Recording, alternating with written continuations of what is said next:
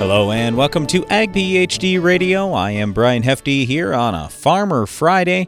We'd love to hear from you all throughout the show. The number is 844-44-AG-PHD. That's 844-442-4743 if you'd like to call in. Or you can send us an email, radio@agphd.com. We're going to get to the Ag PhD mailbag in just a minute. Been getting a lot of questions in about a variety of agronomic topics. Before we go there, though, I just want to really stress to you, please be safe during harvest season. And also, if you are a non-farmer, please be just a little bit patient with us as farmers, because we operate a lot of equipment that isn't going to go 60 miles an hour down the road. But very often, we are only traveling a short distance. So, yes, you might have to sit behind us a little bit, but please be patient and be safe around farm equipment. Let me say, too, that if you are a non-farmer, you may not know what those little triangles on the back side of some of our vehicles on the farm mean. That's a slow-moving vehicle sign, and you're actually required to slow down to the speed of the vehicle before you go around it. So in other words, if I'm driving a tractor down the road at 15, you can't just fly past me at 60 miles an hour. You have to slow down to 15, then you can proceed around. And the reason why they do that and require that is just simply for safety. So one of our operators, this is probably, 20, 25 years ago, got hit driving a tractor, and I think it was a field cultivator or maybe a disc. He was going down the road, and he was about to turn in somewhere. But anyway, somebody came flying, and they estimated his speed at 80 miles an hour. In a 55, by the way. And they said how they estimated it is they saw the skid marks for literally like 200 feet. It was crazy. Now, fortunately, our person didn't get hurt at all. And the driver of the car, I don't remember if it was a car or pickup, barely got injured. So it all ended up turning out not too bad.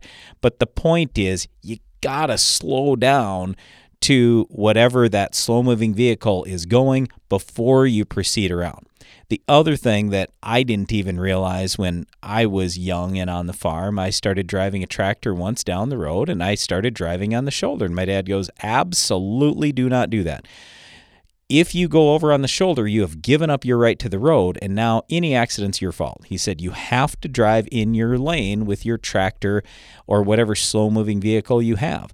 So that's the reason why I'm talking about this today, just so you understand that we as farmers are supposed to be driving down the regular highway, and if we are moving slow, anyone who's going to go around us and pass us is supposed to slow down to our speed first and then proceed around.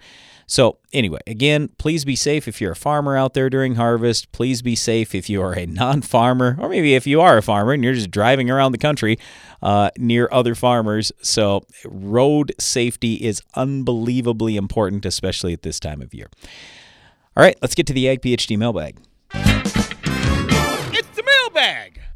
Our first question comes from Scott. He says, hi, guys. I love the show. I've learned a lot since finding your podcast about 18 months ago. I farm in Australia and grow a lot of sweet corn. What I plant in the spring is yielding quite good, about 40,000 cobs per hectare from a planting rate of 60,000.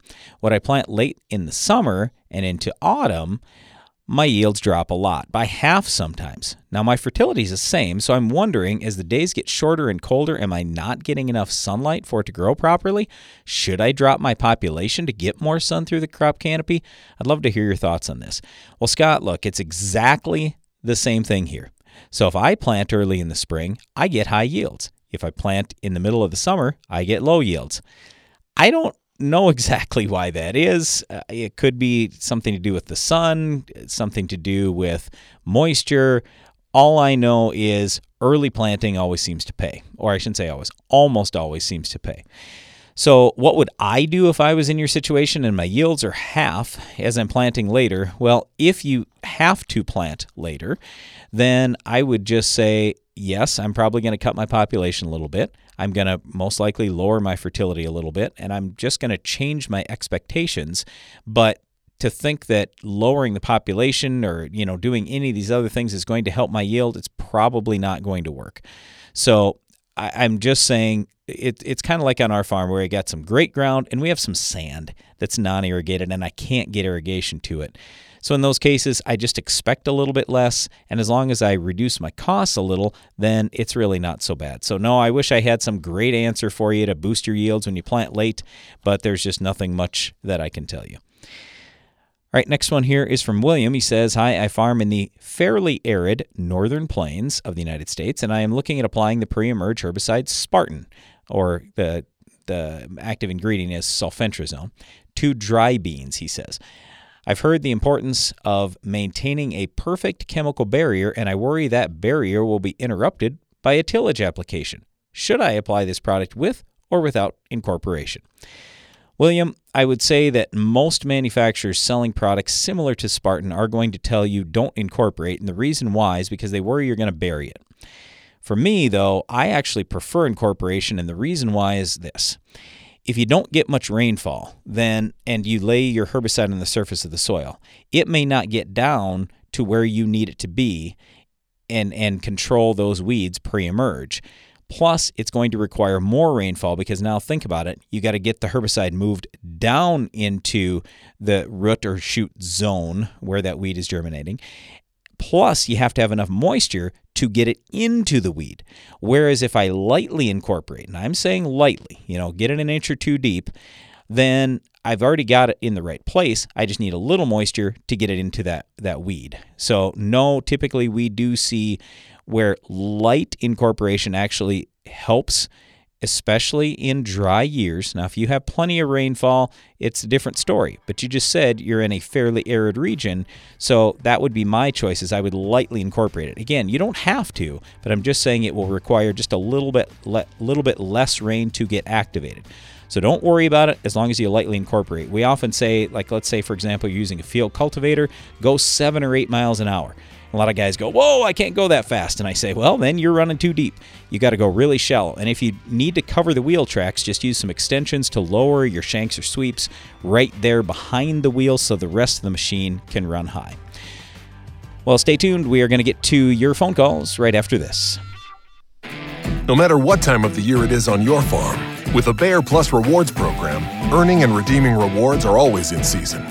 Because when you buy 2 or more eligible seed or crop protection products throughout the year, you earn $3 per acre in cashback rewards. Cash you can redeem and reinvest in your farm later in the season. That's Bayer Plus Rewards, and that's how we're helping make every part of your season, well, rewarding. Visit mybayerplus.com to learn more. See program terms and conditions for full details.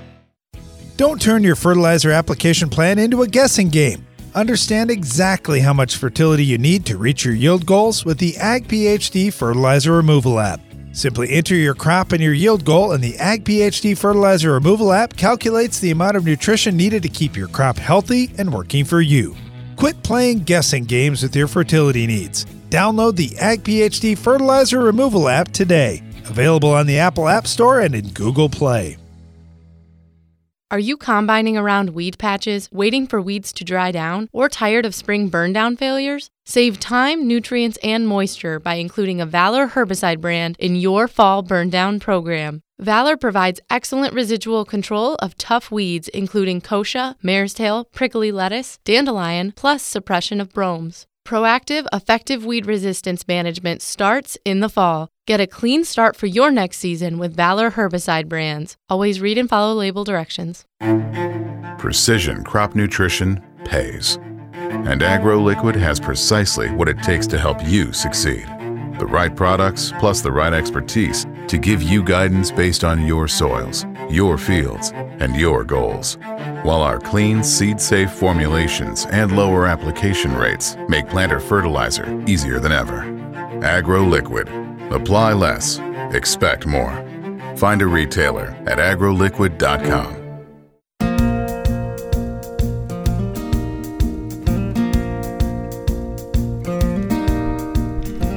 Welcome back to Ag PhD Radio. Brian Hefty here, live in the Morton studio. Today on the show, it's Farmer Friday. We would love to hear from you. Our phone lines will be open all throughout the show. The number is 844-44-AG-PHD if you'd like to call in.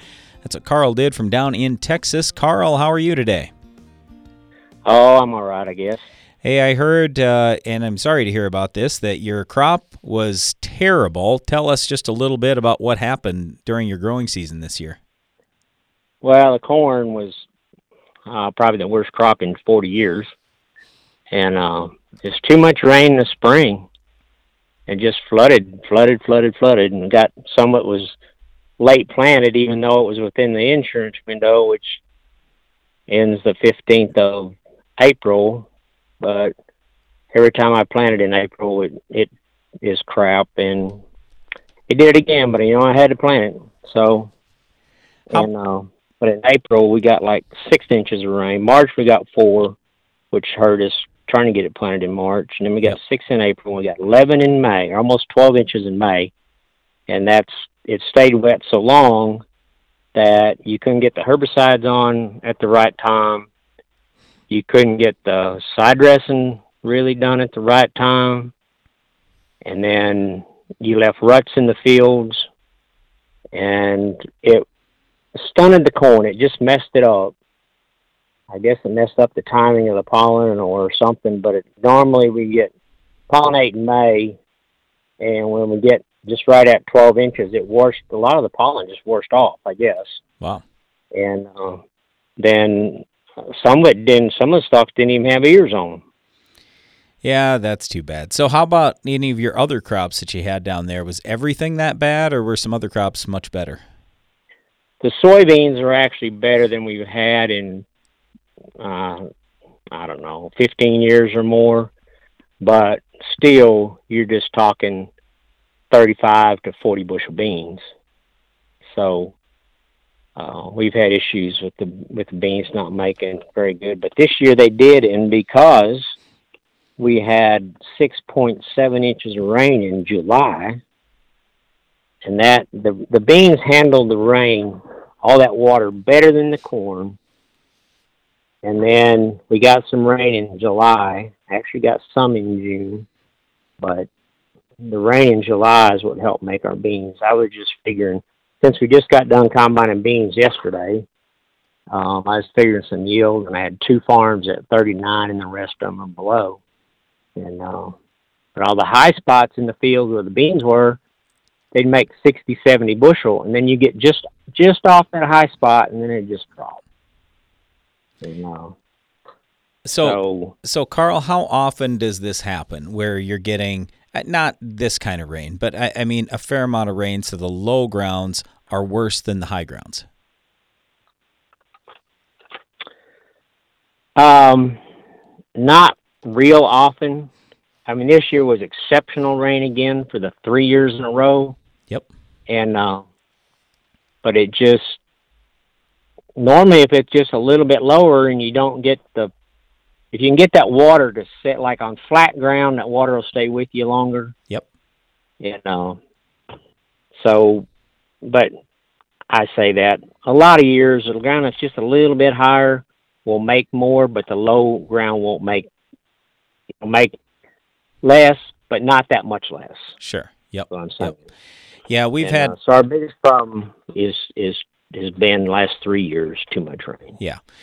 Yeah, 2018 and 2019 were the 2 wettest years we've ever had, and that's where we had tile in, it really paid. That drain tile was just a lifesaver for us. But anything else, any other crops that you were raising this year other than corn and beans? Well, we had wheat, and wheat was about 10 bushel less than what we thought we was going to make. We had some late freeze, which hurt us, and then we had, again, too much water, and it took the top out of the wheat crop. And but the corn was the biggest thing. Everybody was counting on a decent corn crop. We had decent prices going in. Right. And we was thinking that this year is going to heal some wounds. Well, right. It just made bigger ones mostly. Well, hey, Carl. I've never seen corn not put an ear on. Yeah. Can you explain that? Well, unfortunately, we have seen corn not put an ear on. Usually up here, it's because of drought. So in your area, yeah, it could be excess moisture. It could be lack of fertility. Like you said, you weren't able to time that nitrogen right. I mean, maybe a lot of this nitrogen and other nutrients leached out of the soil because you had excess rain. So what we always used to have to do is cut our populations. So, I mean, that would be my first thought, is maybe the population just happened to be a little high for the particular year. And then there are some varieties that are just more prone to that than others as well. But, I mean, nobody can plan for, the wettest year you've ever had or anything like that. It's tough. Well, all over northeast Texas, I'm talking about 150 miles radius where I'm at. Everybody had the same issues. It didn't matter what corn you planted. Yeah. No, it was a tough year. But, hey, Carl, hang in there. I know we've gone through some tough years, too. Hopefully next year's a lot better for you. So, and we certainly want to wish you the best of luck. And thanks a lot for calling in today. We appreciate it. Yep. All right. Thanks for letting me do it. You bet. Thanks, Carl. All right, let's go next to Jed out in Michigan. Jed, how are things going out in Michigan today? Well, it's been a heck of a year, but after listening to Carl, I think I better not complain. Somebody always has it worse, and even for Carl, I mean, I absolutely feel for him, but he did mention prices were a lot better, and we were hoping, heal a lot of wounds. Well, at least the prices were better. Hopefully guys have crop insurance and things like that. So, it is hard to stay positive sometimes when you're on the farm. So how are things over at your farm? Well, I guess we'll start out with our white wheat. We had 7.5 inches of rain in June, which, going back as far as they have records in West Michigan, we've never had that kind of an event before. And all of our white wheat yielded fantastic. We set record yields, and we also had half our wheat rejected for falling number. Wait, you had half of it rejected for what? For the falling numbers. So with the white wheat in this area going to millers, the millers instituted falling number tests. And if your wheat didn't meet a certain number, which was sometimes arbitrary, it was rejected, and it went to the ground for feed at a $2 or $3 discount. Yeah, there are so many stories over the years about grain getting rejected at elevators. I don't care if we're talking corn, soybeans, wheat, you name the crop. Guys hold on to it for a year, and then the next year they sell it, and, I guess it worked out just fine. So it's unfortunate, but yes, we've had to deal with that exact thing that you're talking about, just not in white wheat or anything. I heard you had some tar spot in corn, too. That's been a real problem over in Michigan and Wisconsin the last couple of years. Tell us about that. Well, just to the south of us, towards Lansing, towards the capital, they're harvesting corn right now. And the reason they're harvesting it is because it's 40-40. It's 40 bushel an acre and 40 test weight. It's just absolutely devastated from tar spot. And anybody that didn't spray fungicide in a timely manner and just really go overboard on it this year is absolutely hammered. Yeah, that's unfortunate. That kind of reminds me of when soybean rust first came out. Everybody was talking about that. Darren and I went down to Brazil, and the guy said, we figured this out already. We just spray 3 times. And granted, it costs us some money, but we spray 3 times, and we just do it based on the date, and we just go. And he said, we have zero several guys said, we have zero problem now. And hopefully tar spot doesn't end up being that kind of thing. But like you say, there are some decent fungicides out there. So did you spray on your farm? We did. We didn't spray all of it, and now I wish we had. We sprayed about 3/4 of our corn. We sprayed it aerial, which added some application costs, but we were able to get over the crop at tasseling. I'm hoping next year we can get a little bit longer duration fungicide, and we can cover it with our ground rigs. Yeah, I am with you. It's always a lot easier when you can spray with ground rigs rather than having to call in a plane. Hey, Jed, we want to thank you for calling in today. I apologize. I wish we had a little bit more time to talk. Maybe we'll catch you again sometime soon. We wish you the best of luck as you go through harvest season, and stay safe out there. Great talking to you. You bet. Thanks, Jed. All right, it is a Farmer Friday. Our phone lines will be open all throughout the show today. If you want to give us a call, the number is 844-44-AG-PHD. That's 844-442-4743, or send me an email, radio@agphd.com. Stay tuned. We'll be right back. If you've ever wondered how the Farmall got its name, here's an abbreviated list of the jobs the Case IH Farmall can do. Baling, cutting hay, feeding, hauling, loading, pulling, raking, cleaning barn, mixing feed, fertilizing, mowing, chopping, seeding, clearing, irrigating, furrowing, cultivating, hitching, digging, emergency tow, harrowing, hoisting, leading parades, excavating, grading. Let's make it simple. This tractor does it all. So no matter what you're doing, Can Do comes in red. Farmall. Learn more at caseih.com/farmall. Your schedule can change by the minute, making it hard to stay on top of the latest agronomy information. But at Ag PhD, we have some good news for you. If you miss an episode of Ag PhD TV or radio, you can catch up at agphd.com. With years of valuable content and the latest episodes available to stream for free, you can continue building your agronomic knowledge on any schedule. While you're there, don't forget to check for upcoming Ag PhD events and workshops. Watch, listen, and learn at agphd.com. Each year brings new and unique challenges to farming, and your operation needs to constantly adapt to meet them. That's why at AgBiome, we're working every day to bring you new and better solutions, microbial-based solutions that protect your crop and help it reach its full potential. To learn more about how we're doing it, visit agbiome.com. That's AGBIOME.com. AgBiome, feeding the world responsibly, partnering with microbes for human benefit. Boost your productivity and profitability with Soil Warrior from Environmental Tillage Systems. Improve fertilizer efficiency and your yield potential in just one strip till pass. Now that's ROI. Contact us today at soilwarrior.com. Get an extra semi-load out of your grain bin. The End Zone from Farm Shop MFG can increase your stored beans moisture from 10 to 13%. On a 20,000 bushel bin, that's a free extra semi-load. Visit farmshopmfg.com for more. Ag PhD has one mission: to give you the knowledge you need to make your farm more successful. That's why every issue of the Ag PhD Insider magazine features crop fertility and pest management tips, insights into the world's highest yielding farmers, updates and results from our in-field research trials, as well as the latest agronomy information from Brian and Darren Hefty. We put it all in one place so you can make your farm more productive and profitable. Subscribe to the Ag PhD Insider at agphdinsider.com. Heat, drought, wind, hail, northern corn leaf blight, gray leaf spot. If your corn is under stress, you are too. Get Veltima fungicide, swift activity, with fast payback, an expanded application window. Makes life simple, and it's the secure choice. With powerful residual for visibly healthier corn. Swift, simple, secure. Veltima fungicide. Call your BASF rep today. Always read and follow label directions. Veltima fungicide is not registered in all states.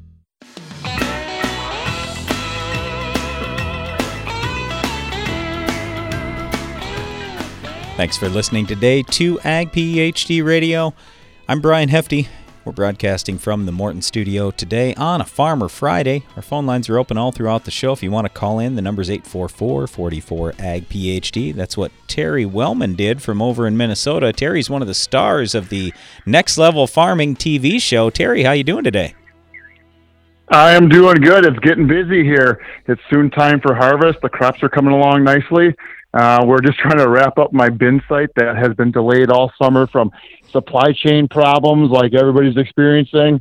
So it's coming down to the last wire. So it's what it is, right? That's farming, I guess, in 2021.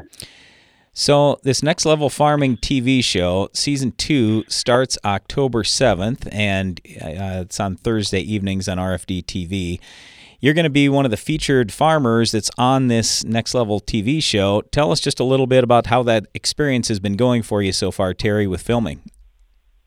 Oh, it's been really cool. It's been just a once-in-a-lifetime opportunity, I think. You know, I was kind of apprehensive at first because you're like, Hollywood, I'm in the Midwest, right? I'm far, far from Hollywood, but it's really cool. Everybody from the film crew to Randy and David has made it really simple, really easy. You know, it's taken some time here and there, but everybody's really courteous of your time and whatnot. So it's been fun. It's been an awesome experience, great learning. Just being able to showcase some of the stuff we do, right, where other parts of the country have much different growing conditions. So I think it'll be cool for people to see what it's like up in the northern tiers where we're dealing with, frost and snow in spring to frost and snow in fall. And and just, drought now this year. So it's just been a crazy gamut of the whole weather thing. But no, it's been an awesome opportunity. I'm looking forward for the season to get kicked off on TV here. Filming wise, there's still a lot to do yet in the show, right? We got the whole harvest coming up yet. So while folks are watching the beginning part of this, we're still finishing up the last part of the season. So it's a cool thing. All right, you mentioned drought. Is there anything you've learned in particular this year coming out of the drought where you say, boy, in the future, I want to make sure I do this so my crop is more drought tolerant? Yeah, so the problem this year for us was just lack of rain, right? Like a lot of other places in the northern regions and western regions here. But for me, I've had probably 3 or 4 hybrids that just didn't handle that well at all. So what happened now, we missed some really crucial rains in early August where the crop just shut down because of lack of water, right? Yep. Well, now what happened, we've had 2 storms since then, and our crop has fallen over.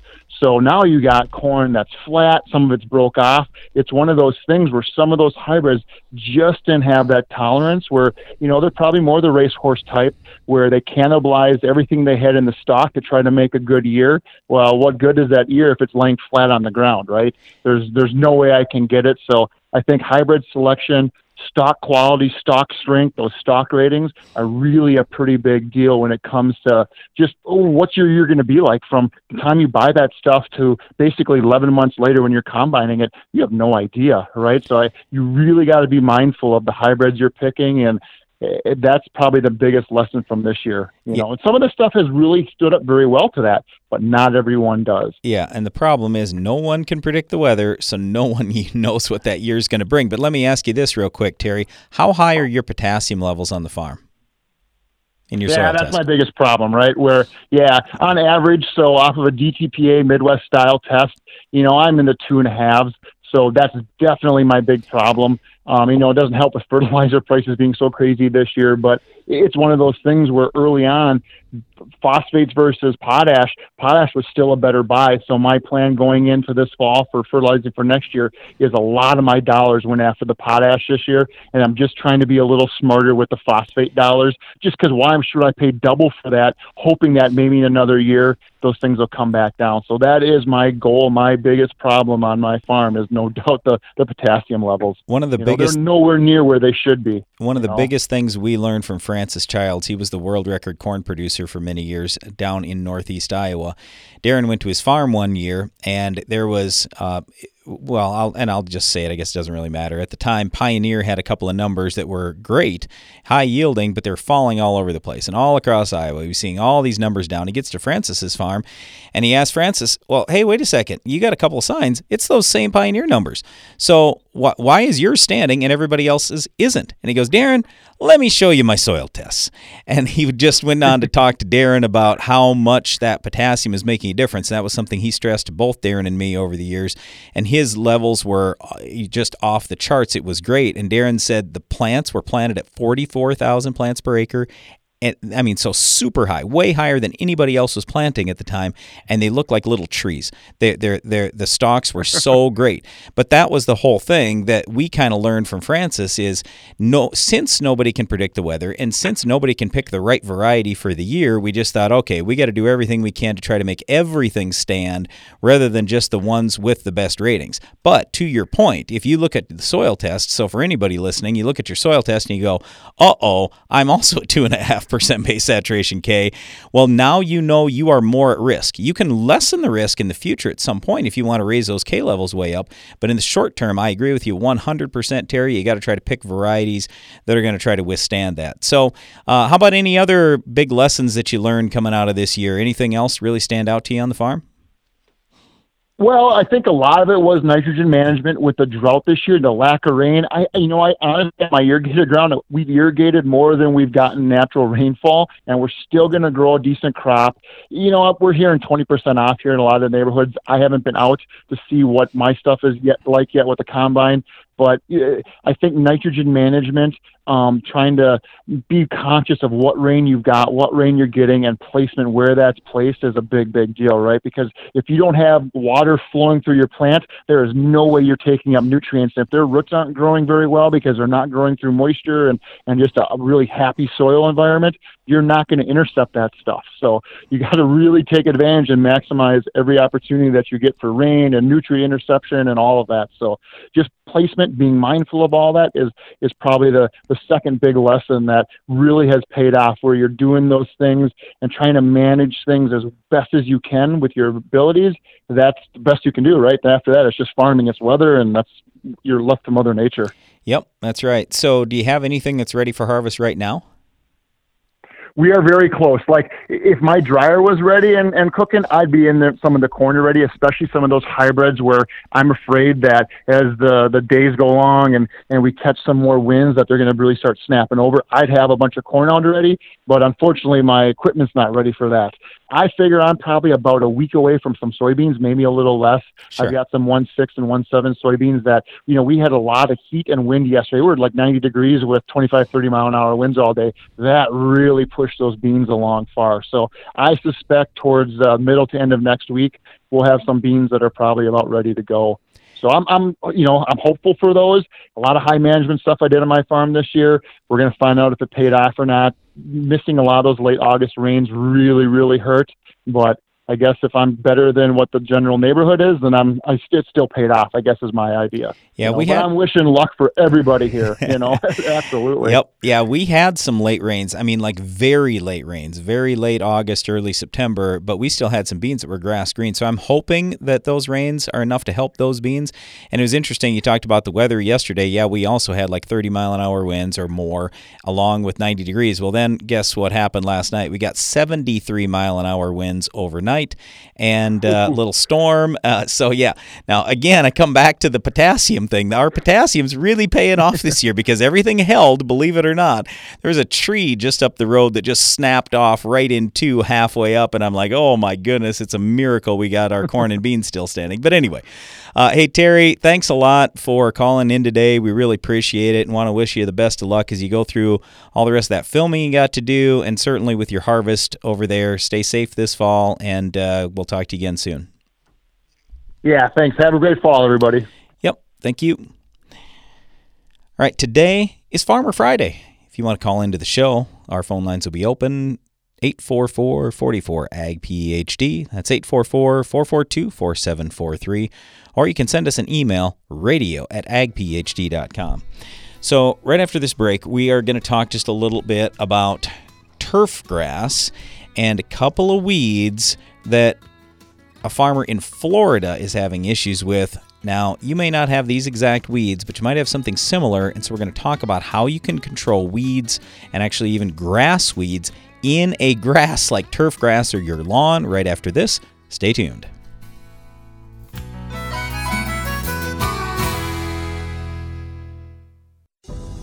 Do you have crop failures due to flooding, drought, or another event?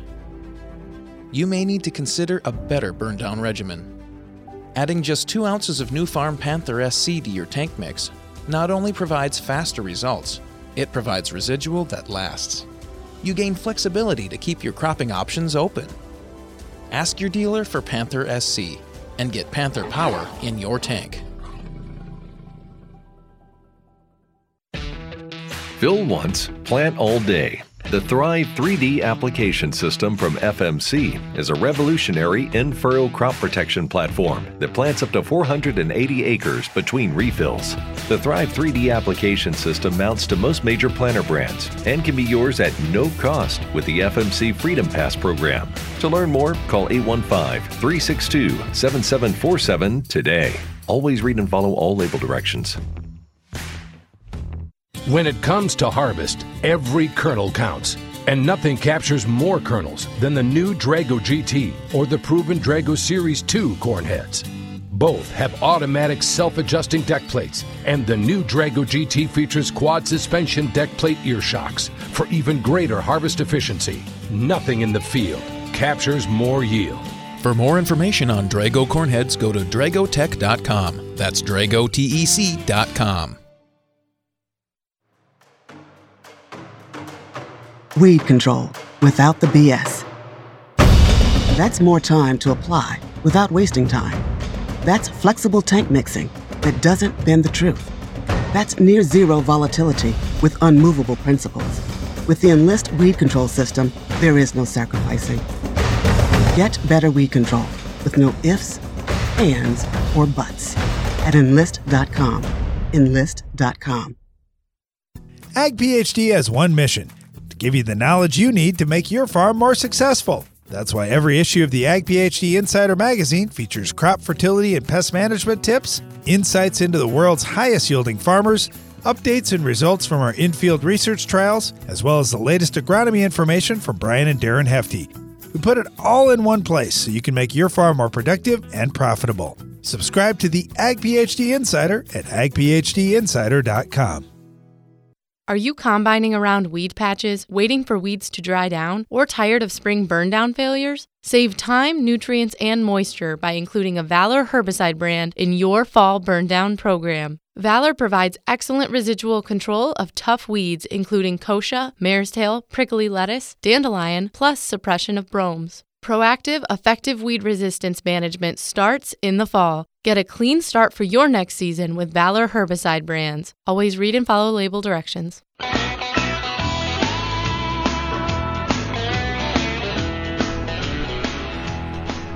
Welcome back to Ag PhD Radio here on a Farmer Friday. I'm Brian Hefty, live in the Morton studio. I was just saying before the break we were going to talk a little about turf grass weed control. Here's the question. This comes in from Danny from Florida. He says, "Hi guys, I know you are up north in South Dakota and we are here in the panhandle of Florida, but we need a little weed help.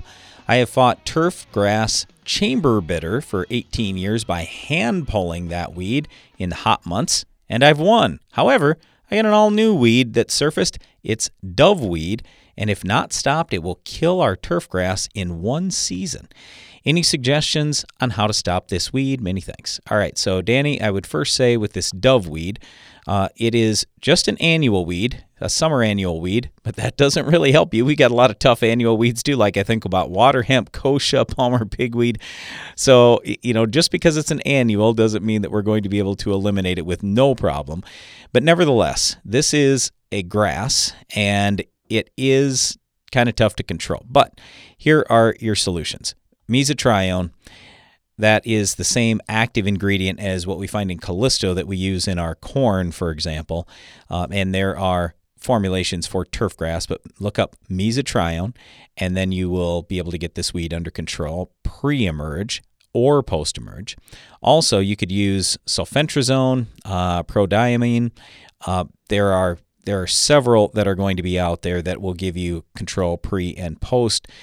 For just post, there's nothing that's super great, but I would say this. North Carolina State University has some information out there on doveweed if you want to read a little bit more. And for anybody listening, if you're trying to look up how to kill doveweed in turf grass, there you go. As far as that chamber bitter, that's a broadleaf weed. And so I would just say this. You actually can get some control out of 2,4-D. Now, dicamba will work too. I just don't like using dicamba in turf grass or lawns typically. But I would say if you want to run with a high rate of something like Freelix, the new 2,4-D, 2,4-D choline that doesn't have all the volatility of the old 2,4-D, that would be the direction that I would go rather than hand weeding it. But like you say, hopefully you've got that thing under control and you don't see a lot of chamber bitter after this. All right, next question. Doug from Illinois just called in and he said, "Why are corn ears more rubbery this fall, harder to shell than normal?" Well, my assumption here is just all the stress that corn was under this year. So in some cases, we had excessive rainfall, like what we were talking to Carl in Texas about. In other cases, we had excessive drought, like what we were facing on our farm. We had the wettest, I believe, the driest 12-month period ever from basically the 4th of July last year to the 4th of July this year. It was unbelievably dry. But we've gotten some late season rain, and so, the plant was under stress, and then you're going to give it some rain, and now it's trying to recover, it just doesn't always go well. But a lot of the issues, I'm going to come back to, a lot of the issues are really fertility related. And so, Doug, if you're listening, I would just encourage you, when you take some soil tests this fall, send them in to us, and then we can take a look at and see if there is something that we see in your soil where we go, ooh, maybe this is a real problem here, and now we could get this addressed, and maybe we'll reduce the issue moving forward. But those are my first two thoughts. It's fertility, number one, but this year, because of all the stress, that's probably the next thing. All right, next question here is from Matt, and he had sent us some soil tests. And let's see, what do I have here? Oh, so actually, he gave us some soil information just a few days ago, and Darren and I answered the question that he had. But anyway, he originally had sent in, he had tiled an area that's very high in sodium, like 7 to 12% sodium, magnesium 47 to 60%, and potassium 2.4 to 4.6%, with calcium really low. So anyway, we answered his question, talked about it a little bit, but then he came back with this. He said, guys, thanks for the reply. As you can see, my sulfur levels are through the roof. And what I'm seeing here, he's got levels as high as 5,170 parts per million. So think about that. That's a lot. So we're talking over 10,000 pounds of sulfur.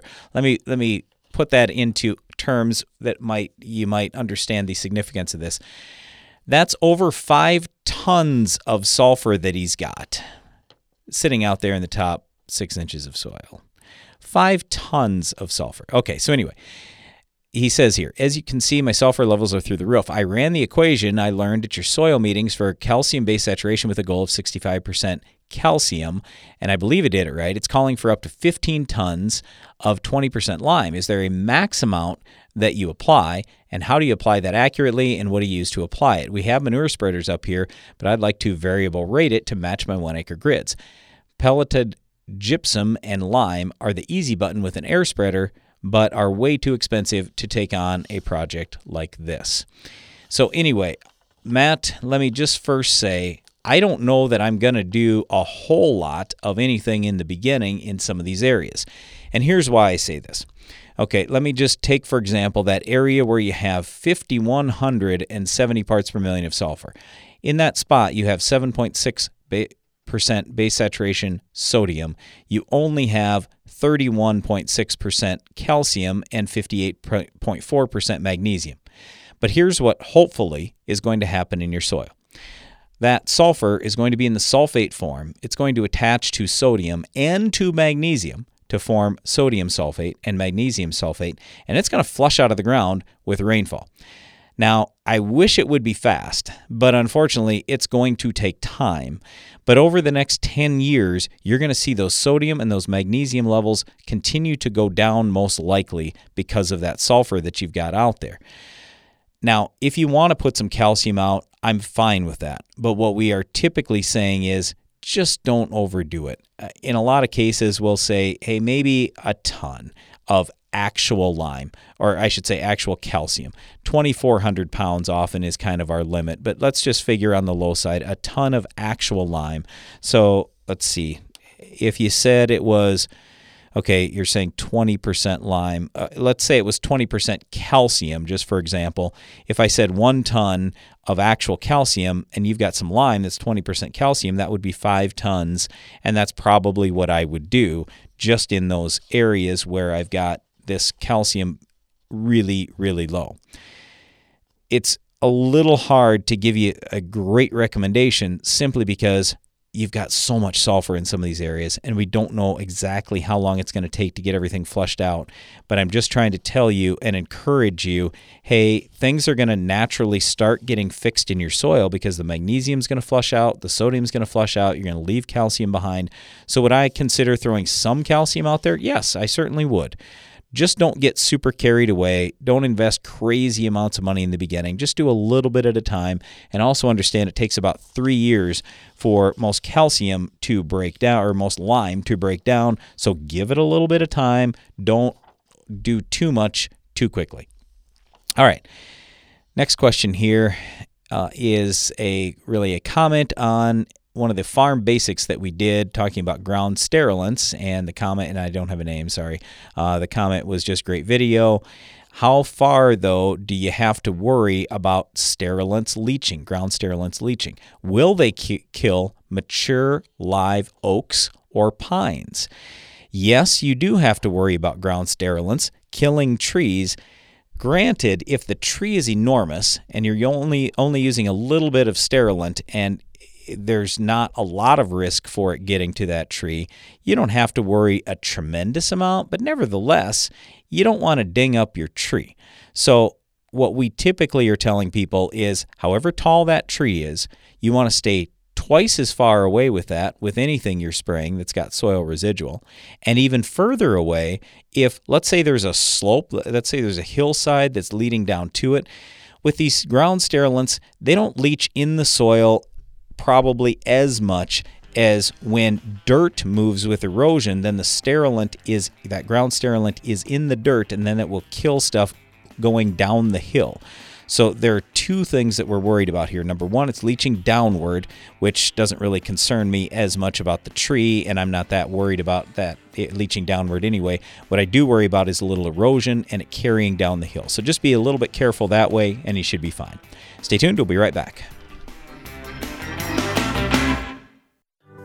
Farming is probably the most natural thing for a person to do. It taught me how to take pride in my work, how to put something ahead of myself. Whether it was getting up early to feed the livestock or working late to bring in the harvest, farming taught me to give it my best, no matter the job. My name is Tanner. I'm a farmer. I work for Case IH. Case IH, built by farmers. Don't turn your fertilizer application plan into a guessing game. Understand exactly how much fertility you need to reach your yield goals with the Ag PhD Fertilizer Removal app. Simply enter your crop and your yield goal, and the Ag PhD Fertilizer Removal app calculates the amount of nutrition needed to keep your crop healthy and working for you.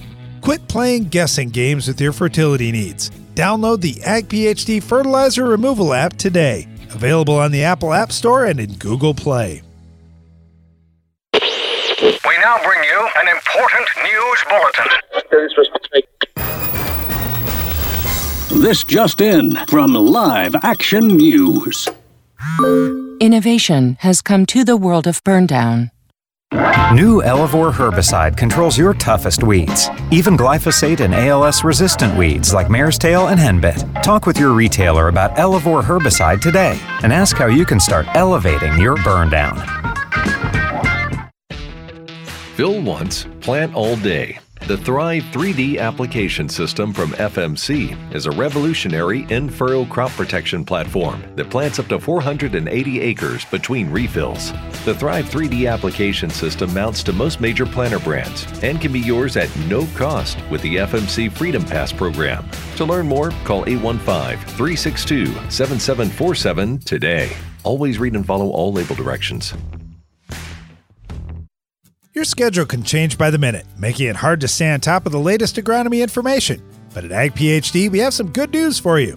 If you miss an episode of Ag PhD TV or radio, you can catch up at agphd.com. With years of valuable content and the latest episodes available to stream for free, you can continue building your agronomic knowledge on any schedule. While you're there, don't forget to check for upcoming Ag PhD events and workshops. Watch, listen, and learn at agphd.com. Morton Buildings knows that great buildings need great people, and we want you to be the newest member of our team. Morton is expanding its construction crew, and we're seeking new and experienced candidates to fill our crew member positions. Morton provides great pay and training, so be a part of the next generation to build Morton. Don't let the opportunity to join the best construction crew in the business pass you by. Learn more on our careers page at mortonbuildings.com.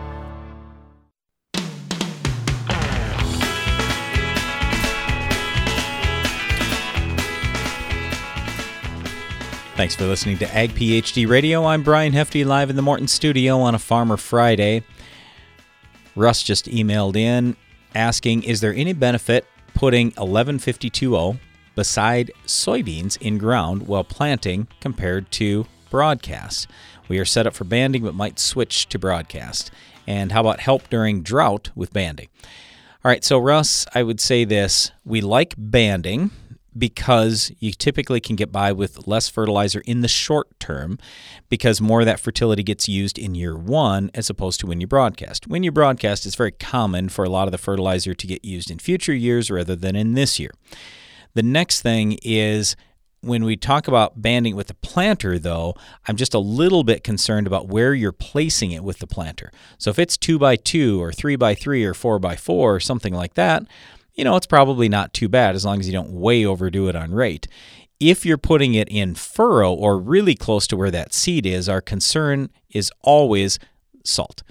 1152O, like all fertilizer, has salt, and 1152O has a fair amount, plus the fact it's a dry fertilizer. So because of that, moisture is going to get pulled away from that seed so the fertilizer can break down, number one, and more moisture is going to get pulled away because it's salt.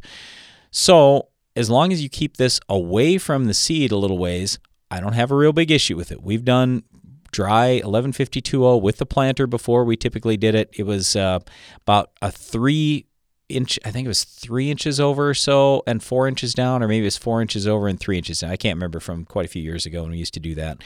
But I don't have a big problem with it. Just keep it away from the beans and you'll be fine. Now, if we're talking about broadcast versus banding and it's ground you own and everything is really low, let's say that your phosphorus levels are 10 or 20 or 30 and you go, whoa, I'm really low and I want to build stuff for the long term, that's a little bit different. That's where we kind of like broadcast so it's even across the field if we're in a big build program. If we're just trying to feed this crop, then that's where we talk an awful lot more about banding.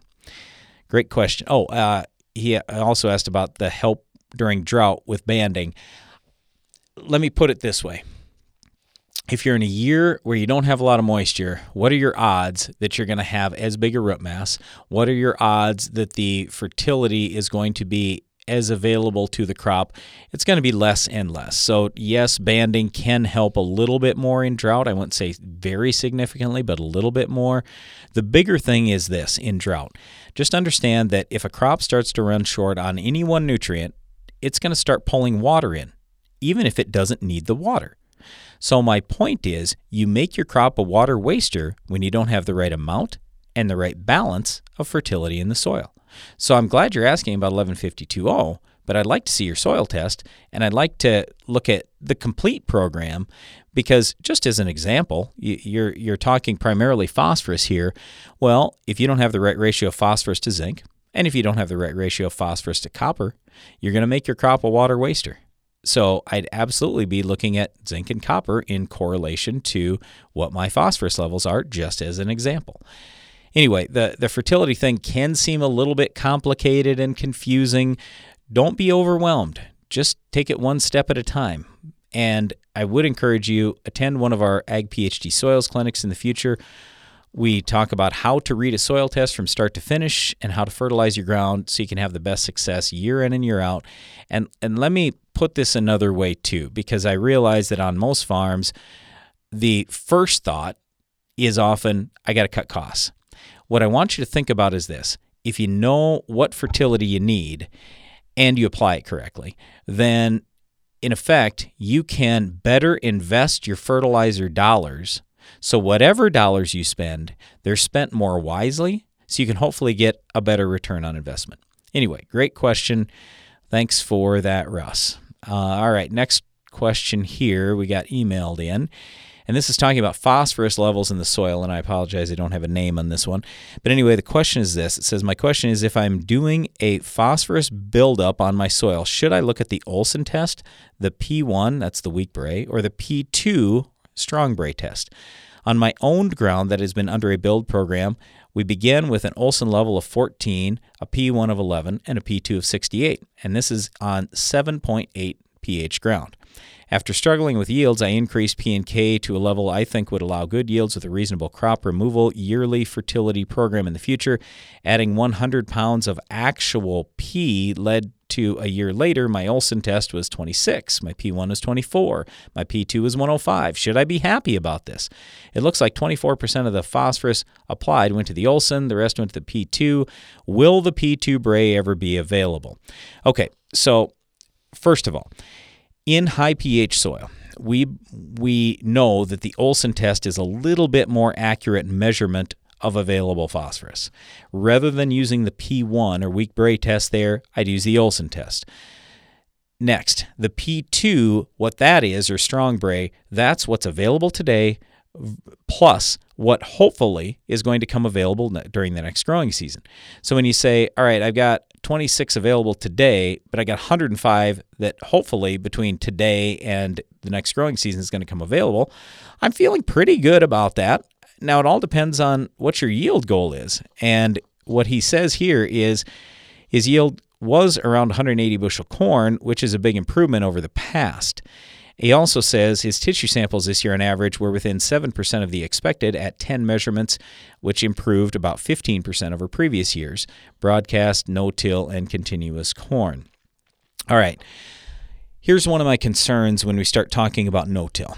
How deep did you get that phosphorus? Because the rain isn't going to get it deep at all. If you broadcast it, it's going to probably be within an inch for years and years and years and years and years until it gets used up eventually. So my concern with that is if you don't have consistent moisture, so every week or two you're getting rain and keeping that top inch of soil wet, you're not going to get that phosphorus into the plant. So that means you'd have to have much higher levels.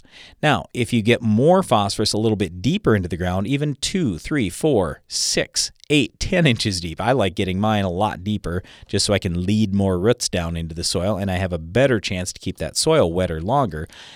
Now you don't necessarily have to have as much phosphorus out there. So here's what I'm saying, and I know I've been talking a lot about this. It's taken me 5 minutes to answer this question, but I would just say no, I wouldn't be happy with that, in part because you just told me it's broadcast and it's no-till. So that phosphorus isn't going anywhere, and you've got to have much higher levels if it's going to be that shallow. So personally, this is the reason why if I'm going to no-till, and we used to do a whole bunch of no-till, now we do mainly strip-till on those acres, and we also have some conventional till as well. But anyway, my point is I would go out there and plow or do some type of deep tillage once every 10 years or 15 years or whatever, or I would try to figure out a way to inject some fertilizer at least occasionally. So you don't have to do this all the time or anything else, but I am saying it's going to be a little bit tougher for you to get as much in there as if I do the exact same application you're doing and I can put it a little bit deeper in the ground. So hopefully that helps, and we want to wish you the best of luck as you continue trying to build your phosphorus. That's something that we have been working on as well. Oh, when we talk about phosphorus, don't forget about your zinc and copper and the other things that tie in with phosphorus too. Phosphorus is only one step, or having good levels of phosphorus is only one step to higher yields. All right, last email for the day. This one's from Aaron out in Montana. He says, "Hi, guys. I really enjoy being able to listen to your radio show on my long drives between fields. Thanks for that. Like other areas, 2021 was a very dry year for growing crops in Montana. Some areas received as little as 2.8 inches of rain from January 1st through August 31st. Think about that. I complained about how dry we were. We weren't that dry. Anyway, he says here, spider mites were an issue in cornfields. Lygus bugs started to hit canola fields. He says they have a lot of Roundup-resistant kochia, and hoping to use more Sharpen as a pre-plant burn down in wheat fields. Yes, that will help a lot. For diseases, we saw heat stress cause some wheat heads to turn black or blue in a few areas. I have rarely seen that in my life, but he sent me some blue wheat heads. So, sorry to hear about that. In spring wheat, he said there was some take-all and Fusarium root rot on ground heavily irrigated. Not the best year either for lentils and peas. It's kind of difficult to harvest when these plants are 9 inches tall. Few farmers are trying out camelina, and safflower harvest is going on right now, and winter wheat planting season is about to start as well. He also sent me pictures of wheat stem sawfly, one of the toughest bugs that we have to fight. It's kind of like gall midge larvae in soybeans. And he sent me a picture of a stink bug. So, yeah, I know. Been a tough year in a lot of places. Well, before we go, we just want to say thanks to you for listening. And be sure to join us again each weekday for more Ag PhD Radio.